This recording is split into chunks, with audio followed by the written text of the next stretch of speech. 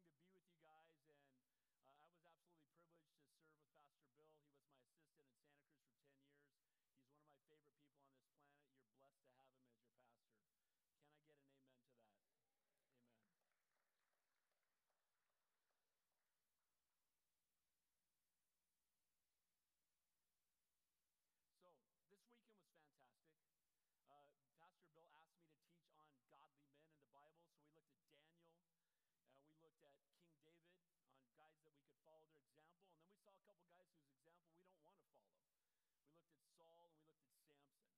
We looked at King David, on guys that we could follow their example, and then we saw a couple guys whose example we don't want to follow. We looked at Saul and we looked at Samson. And so this morning we're going to take a look at the Apostle Paul. So turn your Bibles to Acts chapter 20. Again, nothing less than a whole Bible makes a whole Christian.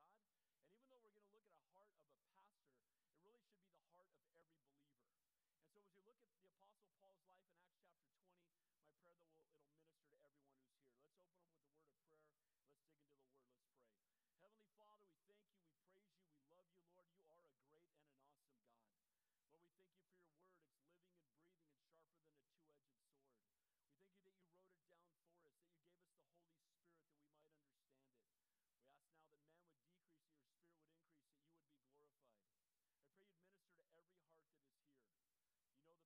all here by divine appointment, that nothing happens by chance in the kingdom of God. And even though we're going to look at a heart of a pastor, it really should be the heart of every believer. And so as we look at the Apostle Paul's life in Acts chapter 20, my prayer that it'll minister to everyone who's here. Let's open up with the word of prayer. Let's dig into the word. Let's pray. Heavenly Father, we thank you, we praise you, we love you, Lord. You are a great and an awesome God. Lord, we thank you for your word. It's living and breathing and sharper than a two-edged sword. We thank you that you wrote it down for us, that you gave us the Holy Spirit that we might understand it. We ask now that man would decrease, that your Spirit would increase, that you would be glorified. I pray you'd minister to every heart that is here. You know the people that are here, what they may be going through in life. May you comfort them, encourage them, minister to them, exhort them, rebuke if necessary. We just ask that the ministry of your Holy Spirit would be active this morning. We ask these things in your holy and your precious name. We pray, and all God's people said, and I do say amen a lot, and that's never going to change. So I was a youth pastor for 15 years. I used to say amen, like, are you awake? Amen. Are we on the same page? So when I say that, you're going to have to respond, or I'm going to think you're napping. All right? All right, Acts chapter 20. So I'm going to go through the outline. If you have the outline, grab it. If you don't have one, I'm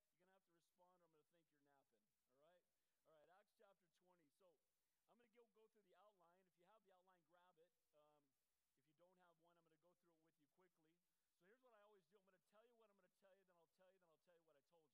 right? So we begin by, this is what we're going to look at this morning. Examples we're going to learn through the life of Paul. Then we'll teach the text itself, and hopefully at the end, if we have time, we'll review it. So these are lessons learned from the heart of the Apostle Paul. And first we're going to see that a pastor's heart and the heart of every believer should be a concerned heart. We should be focused on strengthening others. Guys, it's not about us, it's about others. You've heard that joy is Jesus, others, yourself, right? When we put Jesus first, others second, and ourselves last, we can experience the joy of the Lord. Sadly, too many of us have yoj, amen? We put ourselves first, and then we wonder why we don't have joy. So a pastor should have, first and foremost, and a believer should have a concerned heart, ministering to the physical needs of others, recognizing it's not about me, it's about ministering to other people. Secondly, a compassionate heart. It's one thing to care about people, and it's another thing to put it into action. And compassion is something that we should be exercising as believers every single day. And we'll see that in Paul's case, he was willing to preach to the masses, but he was also willing to minister to the individual. One of the things I'm going to exhort all of you to do, if you don't do this already, I pray every single morning before I get out of bed for divine appointments. Lord, I pray today that you would use me for your kingdom and for your glory. Give me an opportunity to speak to somebody who doesn't know you about the gospel, or, Lord, let me encourage another believer. And I pray this every single morning. I pray to be filled afresh with the Holy Spirit. And what's amazing is, literally every single day, I get a chance to minister to somebody else. And the reason for that is, as we pray, prayer doesn't change God's mind, it changes our hearts. And when we're praying for divine appointments, we start looking at people as an opportunity to minister to them and to speak into their lives. So not only a concerned heart and a compassionate heart, but also a Christ-centered heart. You know, we need to have intimate fellowship with the Lord. When you wake up in the morning, is he the first thing you think of? Is the passion of your life the Lord, or is it something else? Again, you set your mind on things above, not on things of this earth. And when we put the Lord first in our lives, and if we don't spend time with the Lord, we're not going to be able to minister to others about the Lord. You know, again, that relationship begins between you and him first and foremost. We need to have a Christ-centered heart and intimate time with the Lord. If you're too busy to have intimate time with the Lord, then you need to get rid of something else, because that's become an idol in your life to make him a priority. See, I can really get after you guys today, because I won't be here next week, and you can yell at him. Can I get an amen to that? It's all good. So not only a concerned heart, a compassionate heart, and a Christ-centered heart, but a pastor's heart. Now again, this is a message, the last time I taught this at a pastor's conference with about 1,500 pastors there and exhorting us as pastors, but this is something that every believer should have. Again, pastors have a calling upon their lives, but so do all of you. Everybody in this room is called by God. When you gave your life to Jesus Christ, the Holy Spirit came to live inside of you, and as a born-again new creation in Christ, He's gifted you. And when you have gifts I don't have, I may have gifts you don't have, and that's how the body of Christ functions when we use our gifts for the kingdom of God. God didn't call us to be pew potatoes, amen? He didn't call us to be the fattest, biggest fed sheep in town. He called us to be used for His glory. The Dead Sea is dead because it's all inlet and no outlet. And God wants to take what God ministers to you here and have you go out into your mission field and be salt and light. Does the Bay Area need Jesus? Yes. My goodness, amen? I grew up in Santa Cruz, so I can speak to my own, right? And the reality is Santa Cruz needs Jesus so desperately. And guys, you're here for such a time as this. And my prayer is, by the way, stick around. Amen? We got that Cal exit, right now? And people are leaving like crazy because they find a house for $2 in Texas and they just leave, right? And we should be led by the Holy Spirit, not moved by Zillow. Amen? We want to make sure that we remain here because this is a mission field like no other. And for such a time as this, you and I are here in this state that so desperately needs Jesus. We'll see a pastor's heart in the heart of a believer, first to disciple others. Here's a question I have. Who's discipling you and who are you discipling? We're called to make disciples, not converts, disciples, learners, somebody who's growing in their relationship with the Lord. I want to encourage you that you should have people that you speak into their lives, and you should have people that can speak into yours. I've been a pastor for 35 years. I've been a Christian for 55 years, and the reality is I still have people that speak into my life, and I'm thankful that I have those that I can speak into theirs as well. So not only a heart to make disciples, but also a heart to lead by example. When you show up at work tomorrow, the Holy Spirit just entered the building.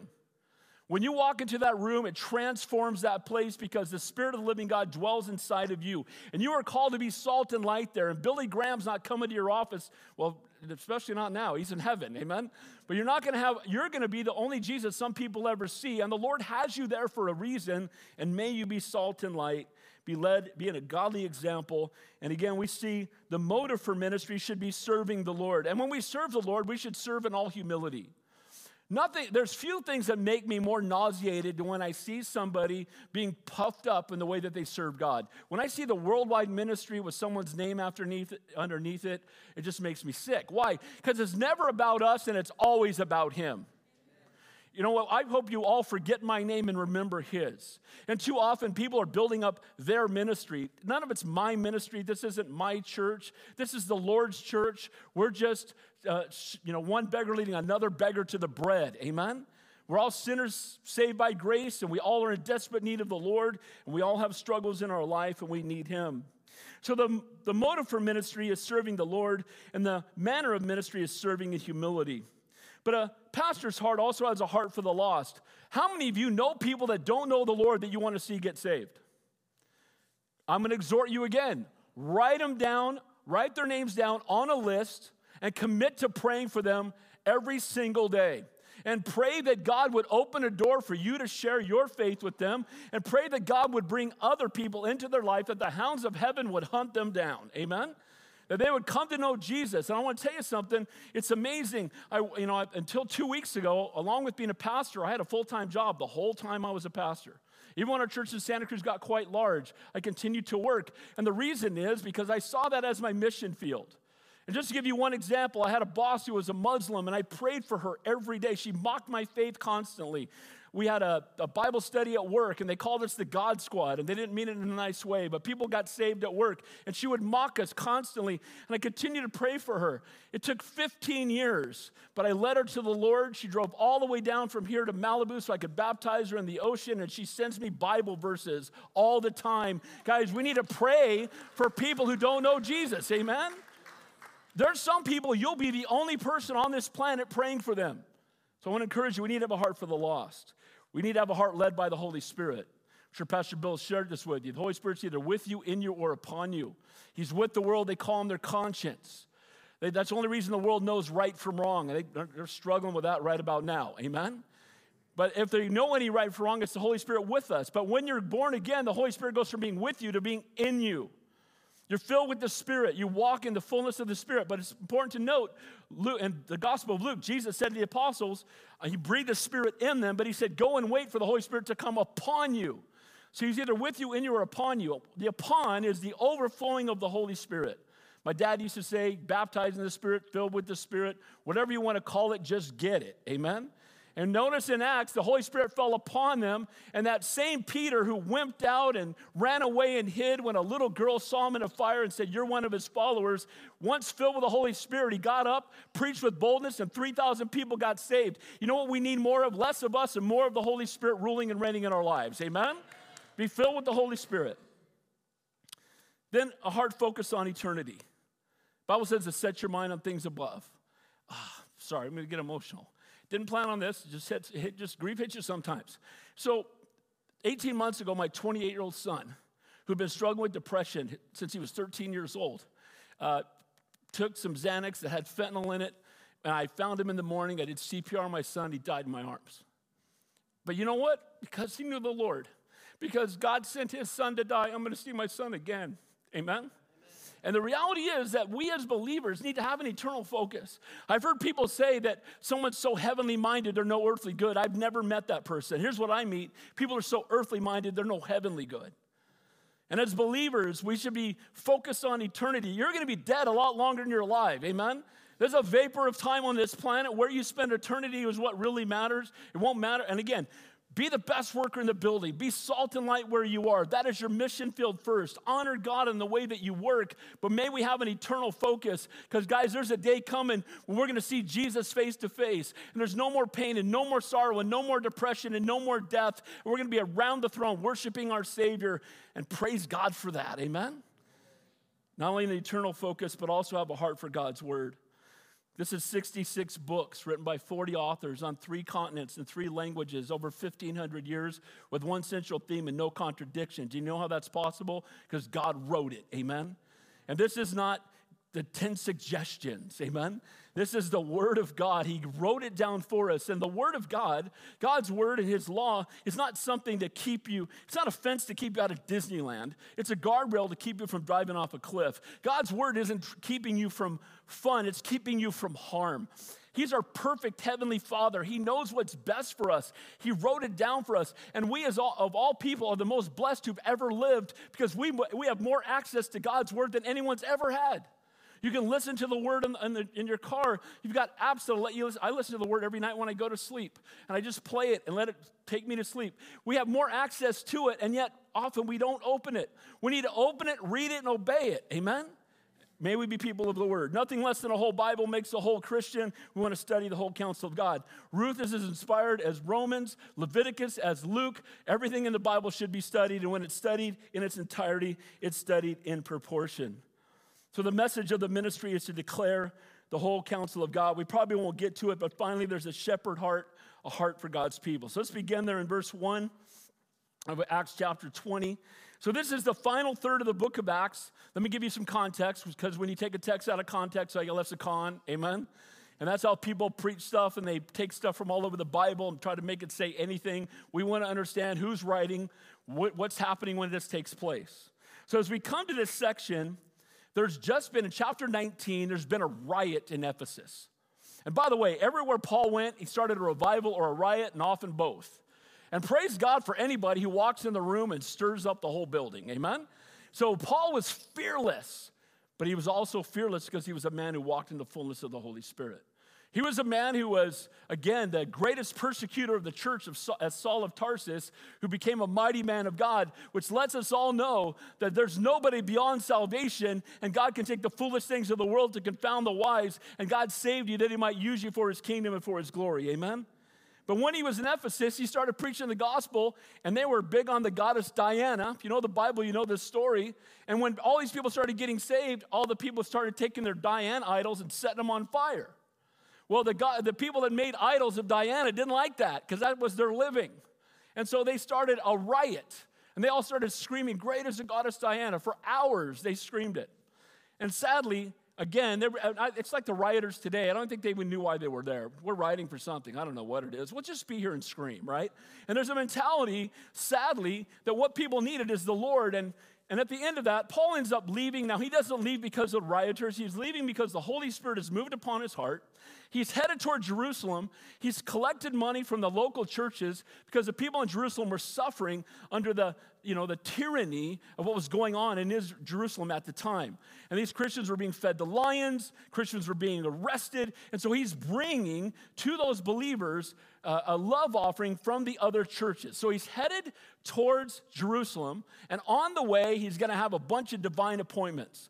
And that's what we're going to look at this morning. So beginning with a concerned heart, Paul had two goals in mind as he went to these various churches. First, to encourage and strengthen the saints so they might stand true and faithful to the Lord and effective witnesses. And second, to finish taking the collections for those who were needy among them.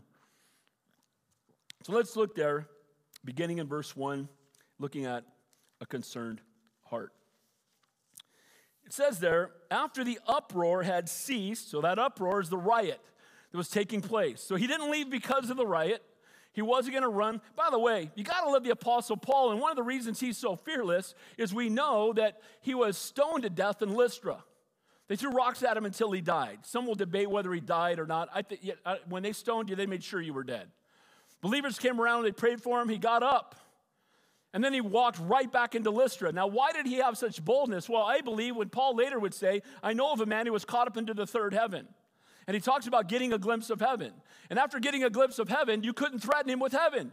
Because once he was stoned, he went right back into the city. And I think he's like, dude, I'm right here. I'm still going to preach the gospel. You want to throw rocks at me? I know where I'm going, so you can't threaten me with heaven. Amen? So he doesn't leave out of fear anywhere.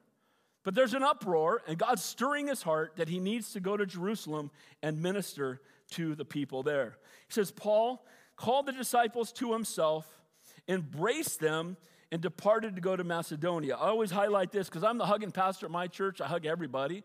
They can't get out of the building without a hug. If they don't like getting hugged, they better go to church somewhere else. Because here's the reality. If Jesus was here, would he hug you? Amen?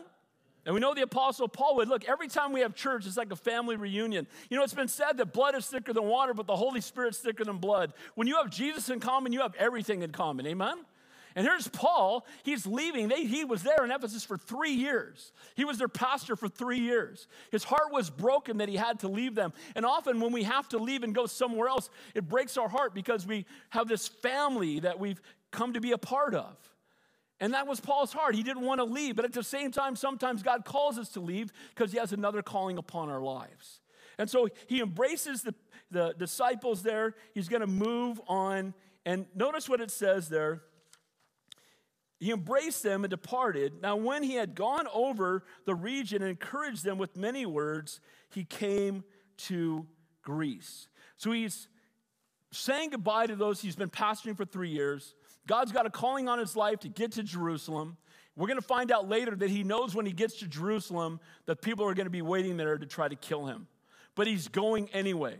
And on the way, he's going to have these divine appointments and opportunities to speak into people's lives. Macedonia was a part of Greece. It was divided into 4 different regions by Alexander the Great, Greece, Macedonia, Syria, and Egypt. And he wanted to encourage and strengthen the saints so they might stand true to the Lord. And he was collecting an offering for the church in Jerusalem. Verse 3. And he stayed 3 months. And when the Jews plotted against him, as he was about to sail to Syria, he decided to return through Macedonia. So he was on his way, and he wanted to be in Jerusalem in time for Passover. It's not going to happen. And sometimes we have plans for our life, and God has another plan. And we plan, we write things down, we plan our path, and then God comes in and decides that something else is going to happen. I used to tell our church in Santa Cruz all the time, I will be here till I die. Well, that didn't happen because that was my plans. But we want God's plan, not our own. Amen? God had another plan. Now I pastor a church in Southern California. Leaving the church in Santa Cruz after 10 years was heart-wrenching because that's my family. But guys, we're here not for our own comfort, but to be used for the Lord, for his kingdom, and for his glory. So the Jews had plotted against him. Once again, Paul had changes plans because of the Jewish plot to kill him at sea. And isn't this ironic that he was the Jewish guy trying to kill the Christians, and he was the leader of that group, and now he's the one that's being hunted by those very same Jews. Paul walking in obedience, his life is bearing much fruit. He's facing heavy persecution. They wanted to silence Paul and steal money that he was carrying to go to Jerusalem. Instead of sailing from Corinth, he traveled by and through the land of Achaia and Macedonia, sailing from Philippi on his way. So here he is. His plans get changed. But you know what? When your plans get changed, divine appointments happen. You think that something was moved, and you don't understand why it happened. And when I left Santa Cruz, one of the things I did say is I know that God has a place for me. I will be somewhere preaching to somebody. And now the church I'm a part of now, I can't imagine leaving them. But I don't tell them I'll be here for the rest of my life, because we know that God is in control, not me and not you. Amen? And so when things happen, does God love you? What's the answer? He loves you so much, he'd rather die than live without you, and he proved it on the cross of Calvary. Amen? He loves you so much, he's willing to suffer as if he lived your life so you could be rewarded as if you lived his. That's our God. And so if he has another plan for you, we need to trust him. Amen? And we need to praise him for it. So Paul, with the heart of a pastor, he has a concern for his people. He didn't cry, he didn't quit, he didn't complain. Every time his people were attacking him, he just saw God's hand upon it. Though you slay me, yet will I trust in him, Job said. You know, no matter what the world, again, nothing can happen to us unless it goes through the hand of God first. But I also want to say, everybody in the Bible used mightily, suffered greatly. You cannot find one example of anybody in Scripture that was used mightily that didn't suffer greatly. So we as believers, a lot of times we just want to be comfortable. We're not supposed to be comfortable. That's why he has to send the comforter to comfort us, because we're supposed to be uncomfortable. Because guys, this is not our home. Amen? We're aliens here. And so Paul, he knew it. He goes into a town. He's there 3 months, and they're plotting to kill him. And now he's moving on to another place and trusting that God has more of a plan for him. Verse 4 and 5. And Sopater of Berea accompanied him to Asia. Also Aristarchus, Secundus of the Thessalonians, Gaius of Derbe, Timothy, Tychicus, and Trophimus of Asia. These men going ahead waited for us at Troas. I love this list. By the way, anything in the Bible is in there for a reason. Aristarchus is where we get the word aristocrat. And this is a name for a very wealthy person. Secundus, when they would name their slaves, they were Primo, Secundus. So in this group that's traveling with him is a very, very wealthy man and a man who was once a slave. Guys, there is neither Jew nor Greek, slave nor free, barbarian or Scythian. We're all one in Christ. Amen? There's no deviation in who we are in him. You know, some of the best songs you ever sing in your life you learn in Sunday school. Red and yellow, black and white, they're precious in his sight. Jesus loves the little children of the world. Can I get an amen to that? We're all, you know, again, we have the Holy Spirit in common. So he's traveling. He's got these guys who've made the collections as well. They're traveling with Paul to bring this gift.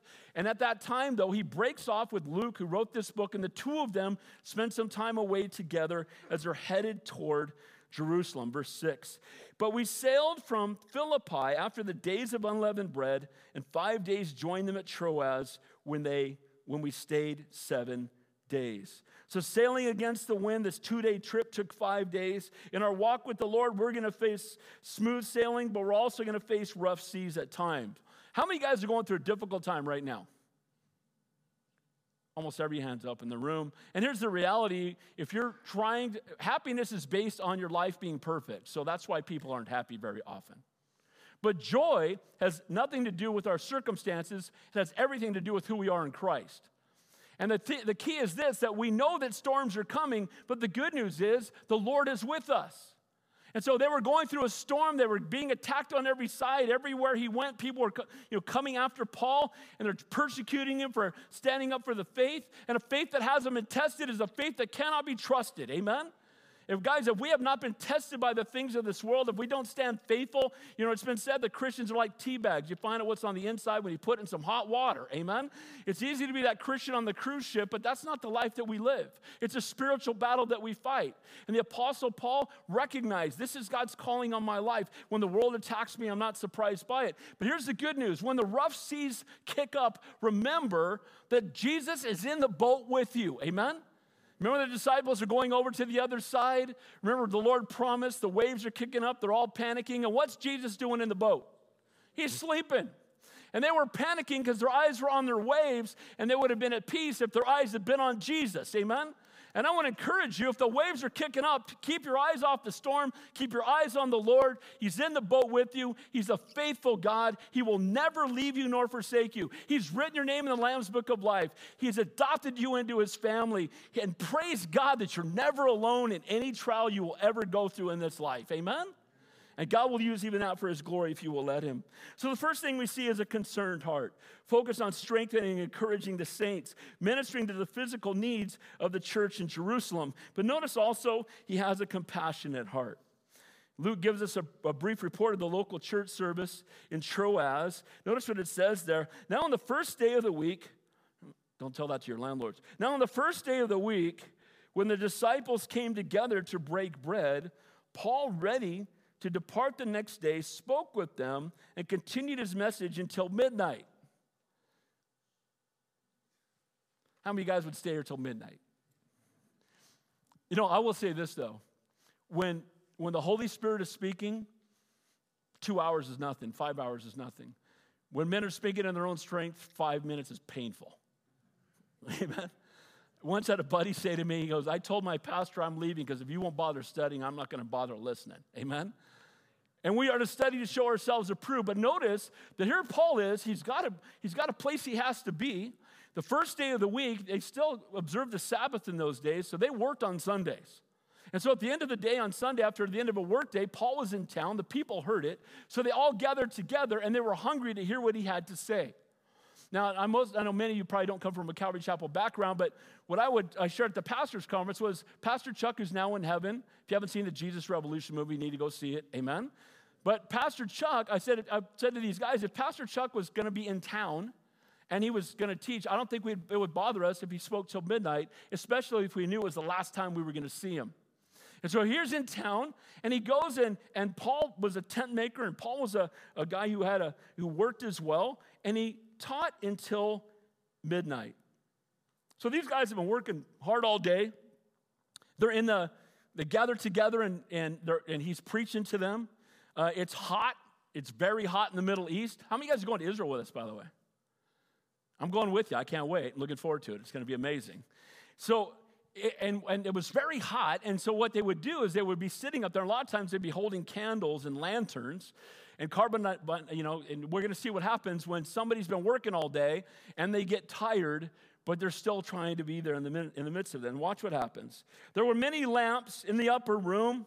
They were gathered together in the window, sat a certain young man named Eutychus, who was sinking into a deep sleep. He was overcome by sleep, and as Paul continued speaking, he fell down from this third story and was taken up dead. Now, I've had a lot of people sleep while I'm teaching. I don't think anybody's died. Praise the Lord, amen. But he's teaching. Now, Paul could have been upset that this guy fell asleep. People at our church will do this because, like you guys, they all work. And we have our midweek study, and people will come and they'll fall asleep. They worked a hard day, and they'll come up and apologize to me. My heart's always the same. Look, I'd rather have you catch half the message than none of it. I get it. You worked all day. It's totally fine. Just come. It's okay. Rather have you come. So Eutychus, God bless him, this young man, he's a young man. He worked hard all day, but he wanted to hear Paul, but at the same time, he starts to nap, and he falls out the window. Where's the brother standing next to him holding that brother up? Can I get an amen to that? 3-cord strand's not easily broken. Who's napping? Hold on to that guy, right? And so they're meeting on the Lord's Day, and they're gathered together. It's late at night. He falls out the window. And so what did Paul do? Look at verse 10. Paul went down and fell on him and embraced him and said, that's what happens when you fall asleep during my amazing messages. That's not what he said. What did he say? Do not trouble yourselves, for his life is still in him. Now when he had come up and had broke bread and eaten and talked a long while, even until daybreak, he departed. And they brought the young man in alive, and they were not a little comforted.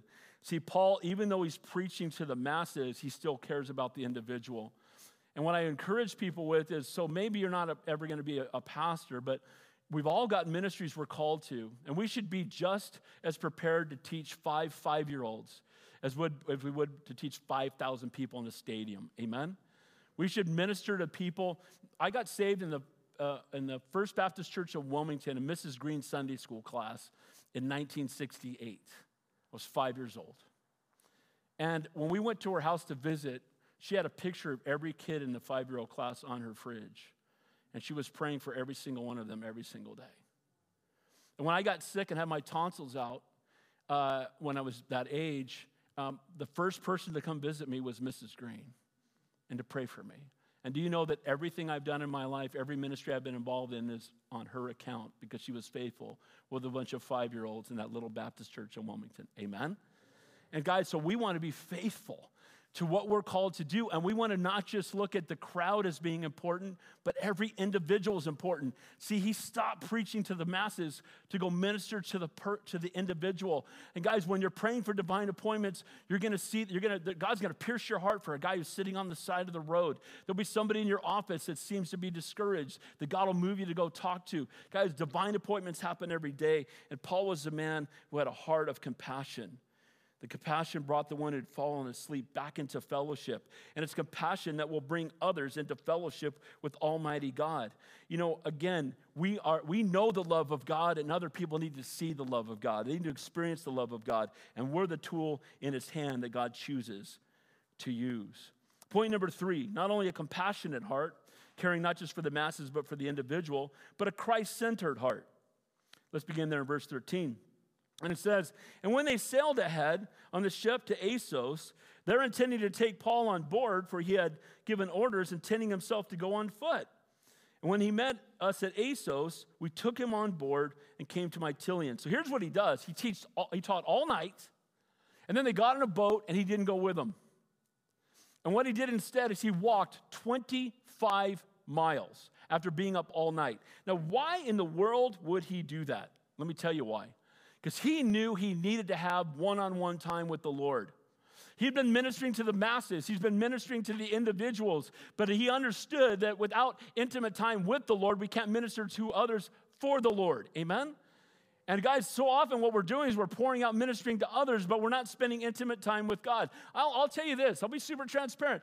Like I said, I've been a pastor 35 years. I teach twice a week and sometimes 3 times, 4 times a week. Each message takes 20 to 25 hours to prepare. So it's real easy to have all your time be spent preparing to teach somebody else. And one of the convictions God has put in my heart, I have to put my pen away, because here's what happens. I start reading a text and I'm outlining it in my head. There's an application. That'll preach, right? And the reality is that what I need to do is open the Bible with nothing in my hand, with something I'm not going to teach, and just let the Lord speak to me. And my prayer is that all of us would take time where you're just hanging out with Jesus.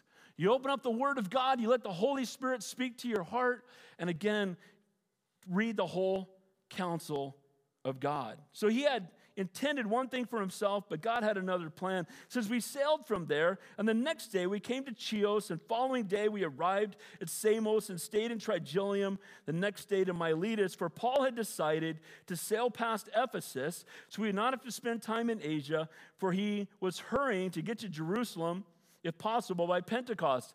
Earlier he said he wanted to be there by Passover. Pentecost is 50 days later. He's not going to make it by then either, because God has more divine appointments. And see, for us, how many guys are super organized? You write all your stuff down, you make these plans, right? God, yeah, okay. Sometimes God says, no, it's good to be organized. It's a good thing to do. It's good to be disciplined. All those things are true.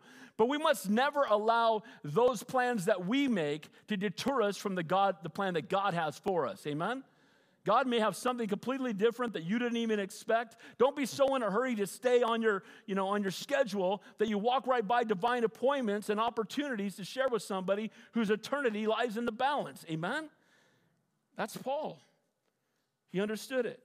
Now watch what happens.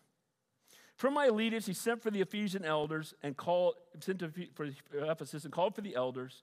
And when they had come to him, he said to them, you know, from the first day that I came to Asia, in what manner I always lived among you. So here's what Paul does. First thing Paul does is he calls for the elders. So if you've never been to a pastor's conference before, you're about to be at one. This is the first one ever. Because what does Paul do? He had been in Ephesus for 3 years. Now he's been traveling for many months. He's been several places. And he calls for the Ephesian elders 30 miles away. So these guys drop everything, and they come to hang out with Paul. They said goodbye to him. They didn't know they'd spend more time with them. And so they come this great distance, and now Paul is going to speak into their lives, and I'm going to give it away a little bit, knowing that this is going to be the last time he ever sees them. So he calls them together. They travel a great distance, and the first thing he tells these guys, these other pastors, by the way, bishop, pastor, and elder. Okay, the church of America and all over the world has messed that up. They say the bishop oversees the pastor oversees the elders, and the elders are the leaders, the other leaders in the church. Bishop, pastor, and elder speaks to the same guy throughout Scripture. These guys called elders here in verse 28 are called bishops. A bishop describes what a pastor does, what a man leading does. He oversees the people. Pastor or elder describes who he is. He's a spiritually mature man. And pastor describes how he does it with the heart of a shepherd. So it's all the same guy. So we don't delineate between them. The church I pastor, the elders are the pastors are the elders. The same was true when Bill was with me. And we're all the same. We're all in that same plane. And so he calls all these pastors together. And the first thing he says to them, he doesn't say, let me teach you how to prepare a sermon. He didn't say, this is the best way to draw a crowd. What does he say? When they had come to him, he said to them, you know from the first day I came to you, indeed the manner I always lived among you. One of the most important things for us as believers, in this case as a pastor, but for us as believers, he was pointing first to his own character. When you look in the Bible of the qualifications for a pastor in 1 Timothy 3, there's 15 qualifications for a pastor. 14 speak of character, only 1 speaks of gifting. And we get all excited when somebody's a really gifted teacher. But I would much rather have a man of godly character that I can teach how to teach the Bible than someone who's a great teacher who doesn't have godly character. Amen? And so Paul's first thing to say to them is, you know how I've lived it in front of you. Now, he's not being arrogant. He's just letting them know that's the most important thing is my own walk with the Lord. My own relationship with God. I don't have any right to teach anybody anything else if my own walk with the Lord is not the way that it should be. We're called to be above reproach, without accusation from the outside. People should look at us and see that there's something different. Now again, Christians, we're not sinless, but we should sin less. Amen? And because we walk with the Lord, have a relationship with Him, we view our sin in a different way. You know whose sin I hate the most? The sin of my life. How about you? And I feel that Holy Spirit conviction when I sin. This is how the Holy Spirit convicts me. I call it the Holy Spirit head slap. Every time I sin, that's why I don't have any hair back there anymore. That's what happens. But the point is the Holy Spirit lives inside of us to both comfort us, but also to convict us, and praise God for that. And so he's saying, look, you guys know my character. And he's letting them know the most important thing for them as pastors, but the most important thing for us as believers is that we be godly men and women of character. Because what happens is if you preach one thing, and you live another way, you're just another hypocrite who will be ineffective for the kingdom of God. Amen? Guys, we want to live what we preach. We want to not just talk the talk, we want to walk the walk. And so he exhorts them first about his character, and again, the kind of man that he's been. And he says, you've seen my life, you can examine it. Now watch his motive for ministry. Why does he do ministry? Why should you serve here? Why should you? Just because somebody needs it? Okay, that'd be part of it. But why should you do anything to serve? Here's why, verse 19. Serving the Lord with all humility and many tears and trials which have happened to me by the plotting of the Jews. The first thing was he was serving the Lord. Guys, when we're doing anything we do, we want to do as unto the Lord. And we don't give the Lord the rest, we give the Lord our best. Amen? We don't give him the last 5 minutes of our day. We don't have 57 hobbies. I'm talking to a guy in our church recently. He goes, I just don't have time. I just really don't have enough time to read my Bible. And then I heard him 5 minutes later talking about he was going through Breaking Bad for the 5th time on Netflix. So I was like, bro, when you know more about Breaking Bad than you know about Jesus Christ, there's a problem. Can I get an amen to that? But the point is that when you're serving the Lord, when He's the passion of your life, that's the priority. Our motive is to serve the Lord. So if you hand out bulletins for Jesus. Amen? If you're making coffee, make coffee for Jesus. If you're serving the children's ministry, serve in the children's ministry for Jesus. Whatever you do, do it as unto the Lord for his glory, and do it, as he says here, with humility. Because God uses the foolish things of the world to confound the wise. God doesn't need us, we need him. Amen? We're not called to please people, but to please the Lord. His motive for service was his love for God, not a desire to be popular with men. We must never elevate pleasing people above faithfully serving the Lord. During COVID, we did the 2 weeks, and then I said, that's it. We're open. Some of you will disagree with me, and that's okay. I'll answer to God. But I just said, look, if Home Depot is open and strip clubs are open and the liquor stores are open, and I said, well, if Home Depot is open, maybe we should just have church in Home Depot then. Right? They're open.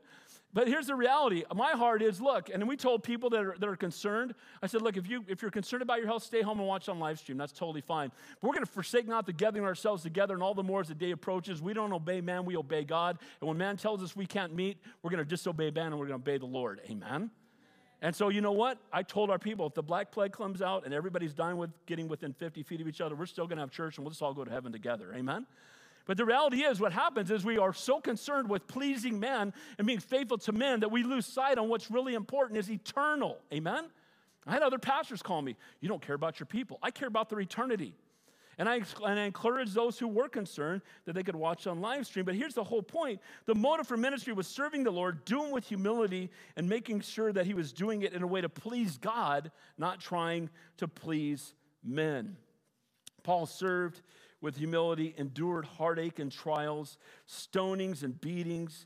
And again, no suffering is wasted, but his love for the Lord and desire to serve him was his motive for ministry.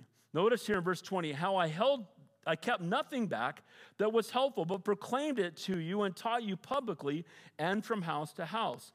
Paul, again, wherever he went, he started a revival or a riot. And everywhere he went, he was looking for an opportunity to share his faith, whether it was with a crowd or with just a few. There was a fourfold ministry of Jesus. He had the crowd, the 70, the 12, and the 3. The crowd he spoke to in parables. And he would teach them, and often they would hear it, and they would walk away and leave. Within them, he had a group of disciples that he spoke to more. Within them were the 12 apostles. But then within them were the 3, Peter, James, and John. He took them on the Mount of Transfiguration. He took them when he went to pray in the garden. And, as believers, we should speak to the crowd, but we should have those people that we're discipling, those people that we have a more intimate fellowship with. I said to the guys at the retreat this weekend, Christians don't stab each other in the back, we should stab each other in the front. And what I mean by that is that we need to have people in our life that love us enough that when we're getting off track, will call us up and take us out to a coffee and say, bro, what's up? I've seen this in your life. We don't gossip about each other, but we need to come to each other and love each other enough to tell each other the truth. Amen? And it's just and by the way, Christianity is not for the Lone Ranger. Amen? We're called to fellowship. Three-cord strand is not easily broken. We need to be intimate fellowship with one another. So the message of the ministry was taught both publicly to the crowds, but also privately house to house. But what did he teach? Look at verse 21. Testifying to the Jews and also the Greeks, repentance toward God and faith toward our Lord Jesus Christ. The message of Paul was repentance. The message of Jesus was repentance. The message of all the apostles was repentance. The message of the Old Testament prophets was repentance. Repent, for the kingdom of heaven is at hand. Here's what the word repent, there's a lot of pastors who are afraid to say it because they think it sounds too hellfire and brimstone. And here's the reality, hell's real too, by the way. Amen? And I'd rather tell you about it than have you experience it. But here's what repentance means. It means my life is headed in this direction. I'm on the throne of my life.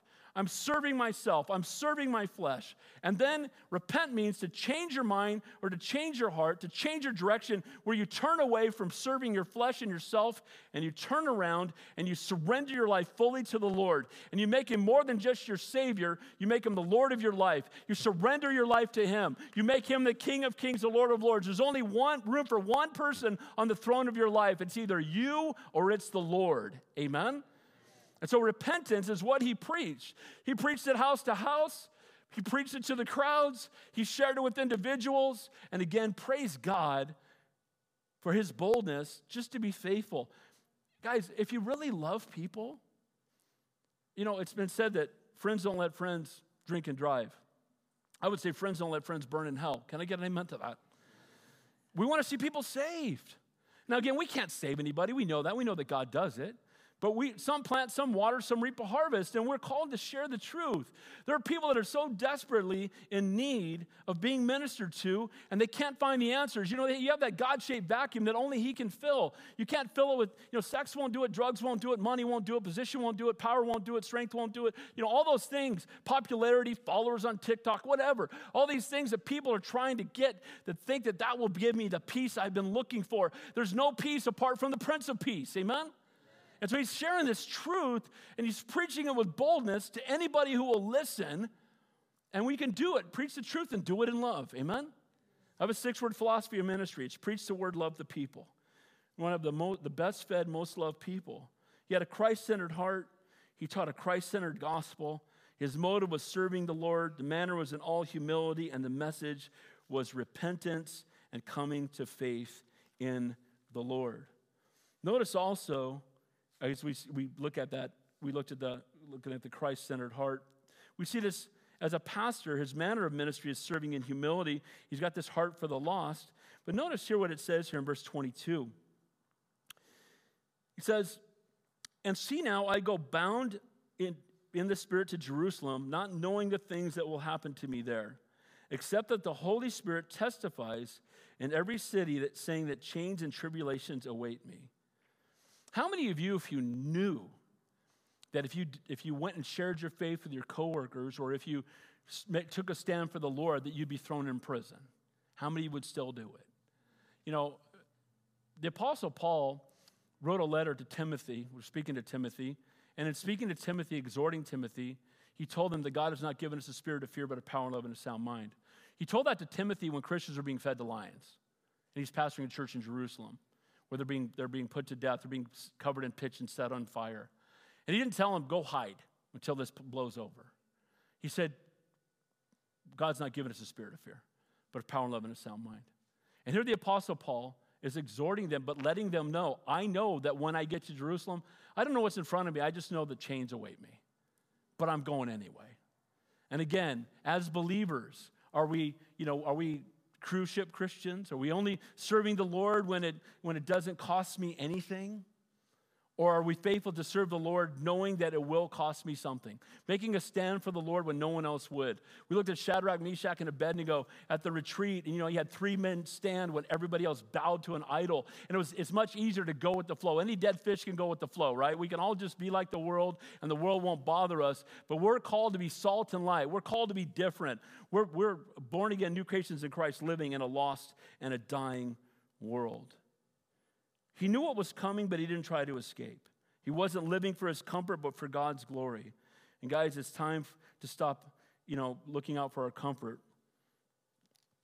The Lord is always with you, and he's a faithful God. So here he is. He knows it's coming. Now, here's one of my life's verses. I've got a lot of them, but this is one of them. And it should be the life verse maybe for all of us. Look at verse 24.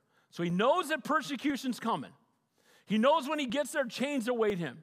He's been told by the Holy Spirit repeatedly, you're going to go there and it's not going to be easy. You may lose your life. And then he says this, none of these things move me, nor do I count my life dear to myself, so that I might finish my race with joy, and the ministry which I received from the Lord Jesus to testify of the gospel of the grace of God. None of these things move me. Because he was so Christ-centered, he would not be moved by anything the world wanted to dish out. And again, we're being reminded that anything that comes to us must go through God's hand first. So if God allows it, God will use it for his glory if we will but let him. Nothing this world had to dish out would sway him from his calling. And again, a faith that hasn't been tested is a faith that cannot be trusted. The threats wouldn't move him. Temporal life meant nothing to him. Faith stepping out when it seems impossible was his heart. Jesus said, if anyone desires to come after me, let him deny himself, take up his cross, and follow me. It's been said everyone who wears a crown in heaven will have carried a cross on earth. We want to live our lives with an eternal perspective, wanting to minister to a lost and a dying world, to share with them the hope that lies within us, knowing that many times it's going to cost us something to do so. I said this often, and forgive me if you disagree, and that's okay. I don't think COVID changed the church. I think it revealed it. There's churches in my area that still haven't opened. It's been 2.5 years. I'm like, how do you have church if you're not there? And the point I'm making is that some people, persecution or anything that could come their way, and they just give up. And again, as godly men and women, we should be able to stand for the Lord and recognize we serve him and him alone. Physical circumstances would not alter his eternal perspective. You could not, again, threaten him with heaven. So none of those things would move him. What moves you? What is it that's the priority and the passion of your life? What is the thing that you put, and it's between you and the Lord, that you put ahead of your walk with God? Too often, this is what will happen, too. And I've seen this so many times. One quick illustration. We had a guy in Lancaster's back in the 90s, and God was really doing a work in this young man's life. And he was really growing, and I was discipling him, and he started teaching the men's study. His wife and his kids were on fire for the Lord. And then he got a job promotion offer to move to the other side of the country, and he was going to make quite a bit of more money. So he just comes into me the next day and said, I took this job offer, and I'm moving. And I said, look, if that's what the Lord has for you, you should go, but do not be moved by finances. Be led by the Holy Spirit. Amen? Here's the tragic part. He moved. 2 years later, I got a call from his wife. They never found a church where they went. Their marriage fell apart. Her husband got fired from his job. His kids were all struggling. And again, I'm just saying that, look, God may move you. He's moving Paul right in this chapter. He may move you, but make sure it's the Holy Spirit moving you, not your fleshly desires. Amen? And sometimes the enemy will use the temptation of a better position or more money or a bigger house or whatever it is to draw you away from that which is eternal. Now, God can allow you to have the bigger house and have you keep getting promoted in your job and use you as you're being promoted, and praise God for that. But just make sure it's the Lord leading you, not your fleshly desires. Don't be moved by the world. Be moved by the Holy Spirit. Amen? Let him and him alone move you. Verse 25. Indeed, now I know that you all among whom I have gone preaching the kingdom of God will see my face no more. Now imagine being these Ephesian elders who served with him for years and hearing, I'm never going to see you guys again. Now, I've been with people on their deathbed many times. And the words that they speak at the end of their life, do you think they carry some weight? When the grandpa's there with his kids and his grandkids and he's telling them how much he loves them and he's exhorting them to finish strong with the Lord and whatever those words are and to take care of grandma and all these kinds of things, when those last words are heavy, and these are the last words that these Ephesian elders are going to hear from Paul, at least as far as they know. And so now he's going to tell them, and so these words carry a heavy weight. And they should carry a heavy weight for us, hearing the Apostle Paul sharing his heart with these Ephesian elders, these pastors in Ephesus. You're not going to see me anymore, at least not on earth. Then it says this in verse 26. Therefore, I testify to you that I am innocent of the blood of all men, for I have not shunned to declare to you the whole counsel of God. What he's saying is, and one of the last things he says to them is, I'm innocent of the blood of all men because I've not failed to declare to you the whole counsel of God. See, nothing less than a whole Bible makes a whole Christian. Amen? Now, it's not sermonettes for Christianettes. Amen? We don't just, teach topical here, 7 steps to financial freedom and 3 ways to overcome your anger, and Beaver doesn't live here anymore of the series and the roller coaster ride of life, and stop it. Amen? First of all, God wrote this. Can you improve on how he wrote it?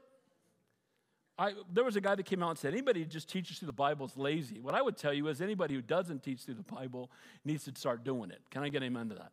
There can be topical studies that are great. I'm not downplaying that. But if you got a letter in the mail from a friend that was 20 pages long, would you go to page 7, read a sentence?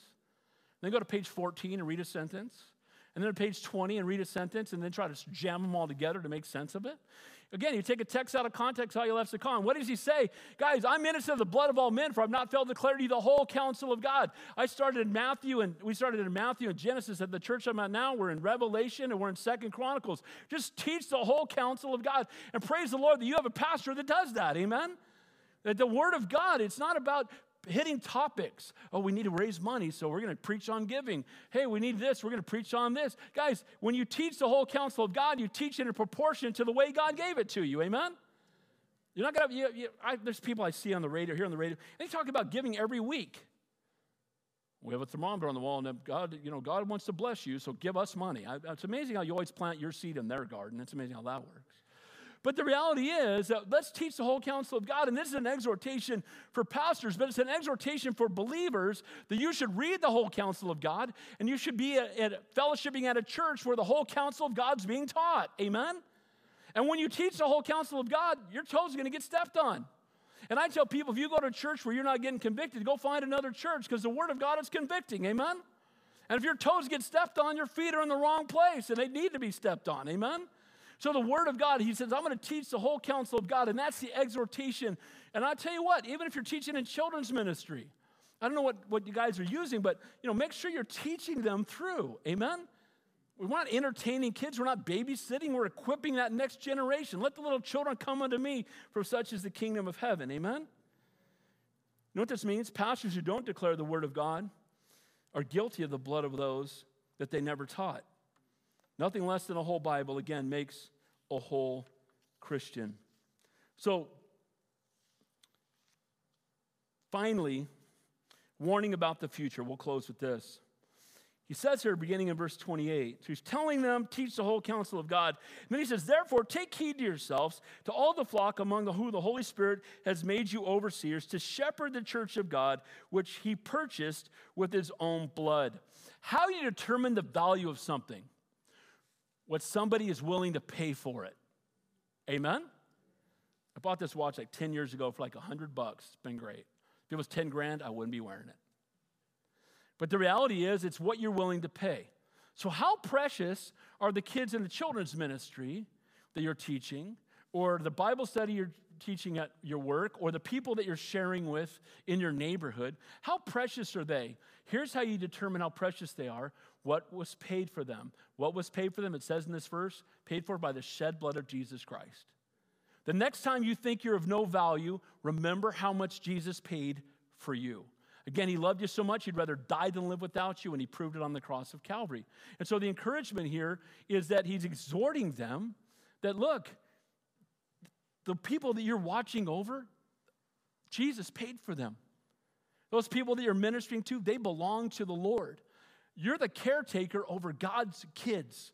You need to take that seriously. Amen?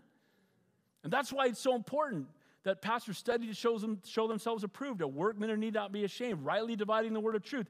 That's why it's important, whatever ministry you're serving in, you do it as unto the Lord, because the people that you're serving are people that Jesus died for. Amen? Let's never take that lightly. We're going to be accountable one day for what we did with those that Jesus died for. Amen? Notice he says there, take heed to yourselves. It begins with ourselves, with our own walk with the Lord, and then to all the flock. Prayer, personal devotions, worship, minister to the Lord that we might minister to the Lord, for the Lord. And again, how's your own walk? Here's the reality. You're as close to God as you want to be. Faith comes by hearing, and hearing by the Word of God. So if your faith is waning, is that God's fault or yours? And if you're not as close to God as you used to be, who moved? Amen?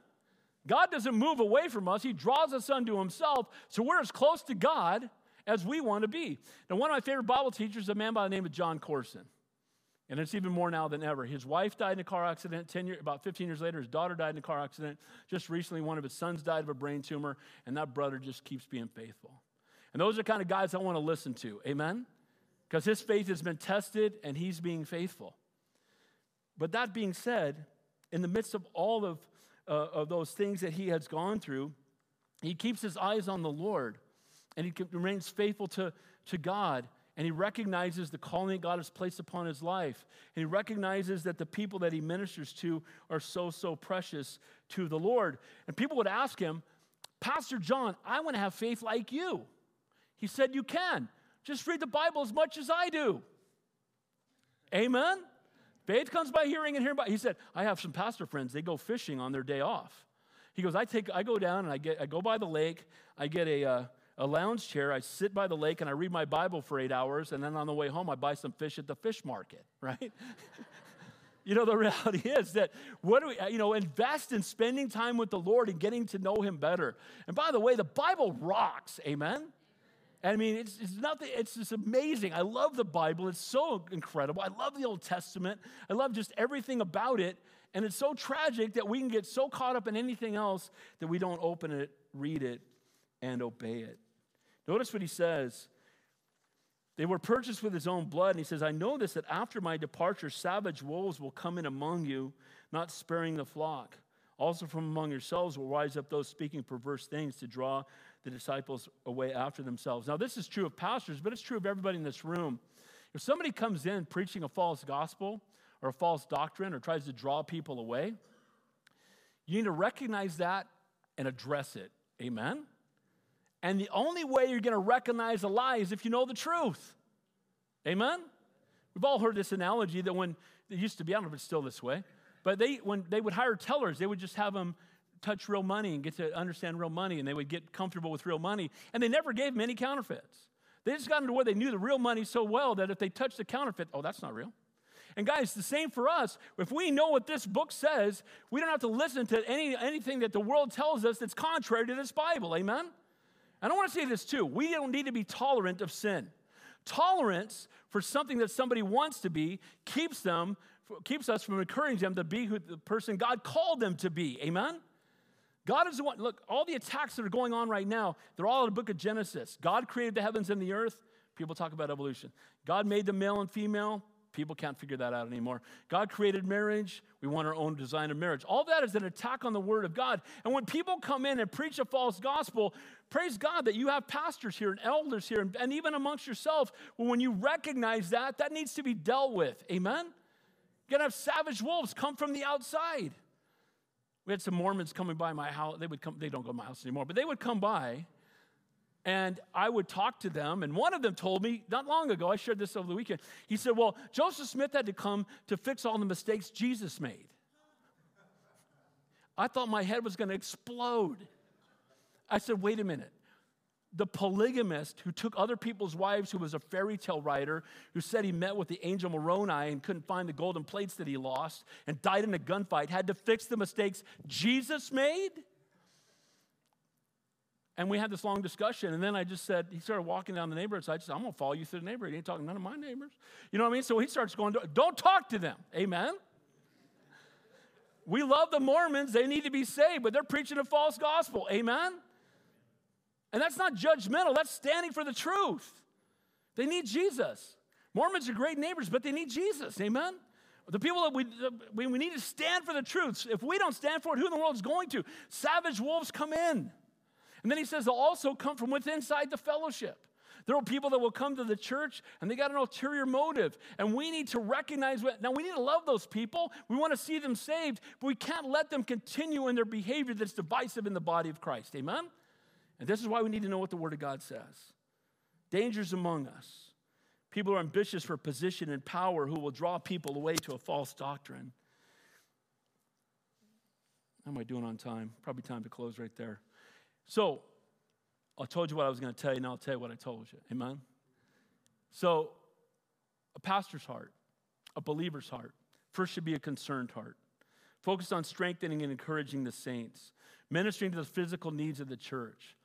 You know, yesterday when the retreat ended, all these guys gathered together and they're all, many hands make light labor. Amen? That's how the body of Christ should work. Everything we do, we should do as unto the Lord. Not only a concerned heart, but a compassionate heart. Agape love is where you love someone outside of yourself more than yourself, right? You have those three words for love in the Bible. You have the main ones are eros, phileo, and agape. Eros is a self-centered lust. It's a what can you do for me? And as soon as you stop doing for me, I don't want a relationship with you anymore. So it's very self-centered. It's a lust that takes. Phileo is the brotherly love that we all have for each other, right? And that's a common bond. But then there's agape. Where eros takes, agape gives. For God so agape the world that he gave his only begotten son, that whosoever believes in him should not perish but have everlasting life. Agape love, it says, husband, agape your wives as Christ agape the church and gave himself for her. As men of God, we need to love our wives more than we love ourselves. Ladies, you need to love your husband more than you love yourself. And here's the other thing. Both of you need to love Jesus more than you love each other. Amen? And that agape love is what he's talking about. We need to have that kind of compassion where we love people outside of ourselves more than we love ourselves. Each for the other, both for God. I've been married to my wife for 38 years. I love her so much, I can't stand it. And the death of our son has only made our faith stronger. And we love each other because no one suffers. We have 3 other kids and 6 grandkids we love dearly, but they're not suffering as much as we are. If you're a parent, you get it. It's just something so strong about it. But that being said, we each for the other, both for God. And as much as I love my wife, and I love to introduce my wife to everybody, and everybody always says, dude, you do pray a lot, because my wife is beautiful, and I'm kind of the beast in this program. But the point is that that I love her so much. I love to introduce her to people. I love that people know that she's my wife, but I love Jesus more. And I really love to introduce people to Jesus. And unlike my wife, I can share Jesus with you, but I ain't sharing my wife with nobody. Can I get an amen to that? But there needs to be compassion where we love people outside of ourselves more than we love ourselves. We need to have a Christ-centered heart. Are you married to Jesus? I used to say to the youth group when I was a youth pastor. The Bible says we're the bride of Christ. We should live our lives every single day to bring glory and honor to his name. And then finally, the pastor's heart, the spiritual believer's heart, a heart to disciple others. Who are you discipling? Who are you investing in? Hey, guys, some of you guys have been saved longer. Minister to some of the younger guys. Take them out to coffee. Pour your life into them. Same with the ladies, too, right? There's newer moms. Maybe your kids are grown. You can speak into their lives and minister to them. Disciple each other. Then also, a heart led by the Holy Spirit. Don't walk in the flesh. I pray every day to be filled afresh with the Holy Spirit. You know why? Because I leak. Amen? We all leak. Every day we need to be filled afresh. Jesus said, of men born among women, there's been none greater than John the Baptist. And John the Baptist said, I must decrease and he must increase. So if the greatest man who ever lived said there needs to be less of me and more of him, it's certainly true for everybody in this room this morning. Amen? We need to pray daily, less of us, more of him. We need to have a heart focused on eternity. Guys, heaven is better. No matter how great you think heaven is, it's going to blow you away. Amen? Nobody's going to get to heaven and go, this is it? That's not going to happen. We're going to see heaven. By the way, there's streets of gold I don't think we'll notice.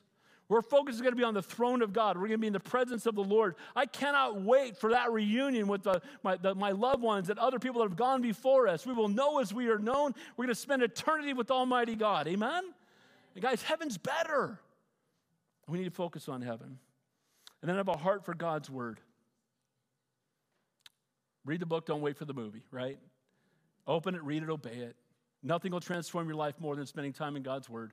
We need to be in prayer. We need to be in fellowship. We need to be in the word. And then finally, a shepherd's heart. We need to have a heart for God's people. Let's protect those from the outsiders that will attack. Again, anybody who comes in is welcomed and loved until they trying to draw people away from the Lord. And that's when wolves come in, and that's when the shepherds are called to usher them away. I know this much. I know that you have a pastor that loves you guys deeply. Even though I haven't been here since the day he became the pastor, it was the last time I was here, we talk often, and he loves you guys deeply. And he's so blessed to be your pastor, and you're so blessed that he is your pastor. Amen? And you got other godly men here who are coming alongside and holding up each other's arms, and I just love, I love you guys already, because when we have Jesus in common, we have everything in common. Amen?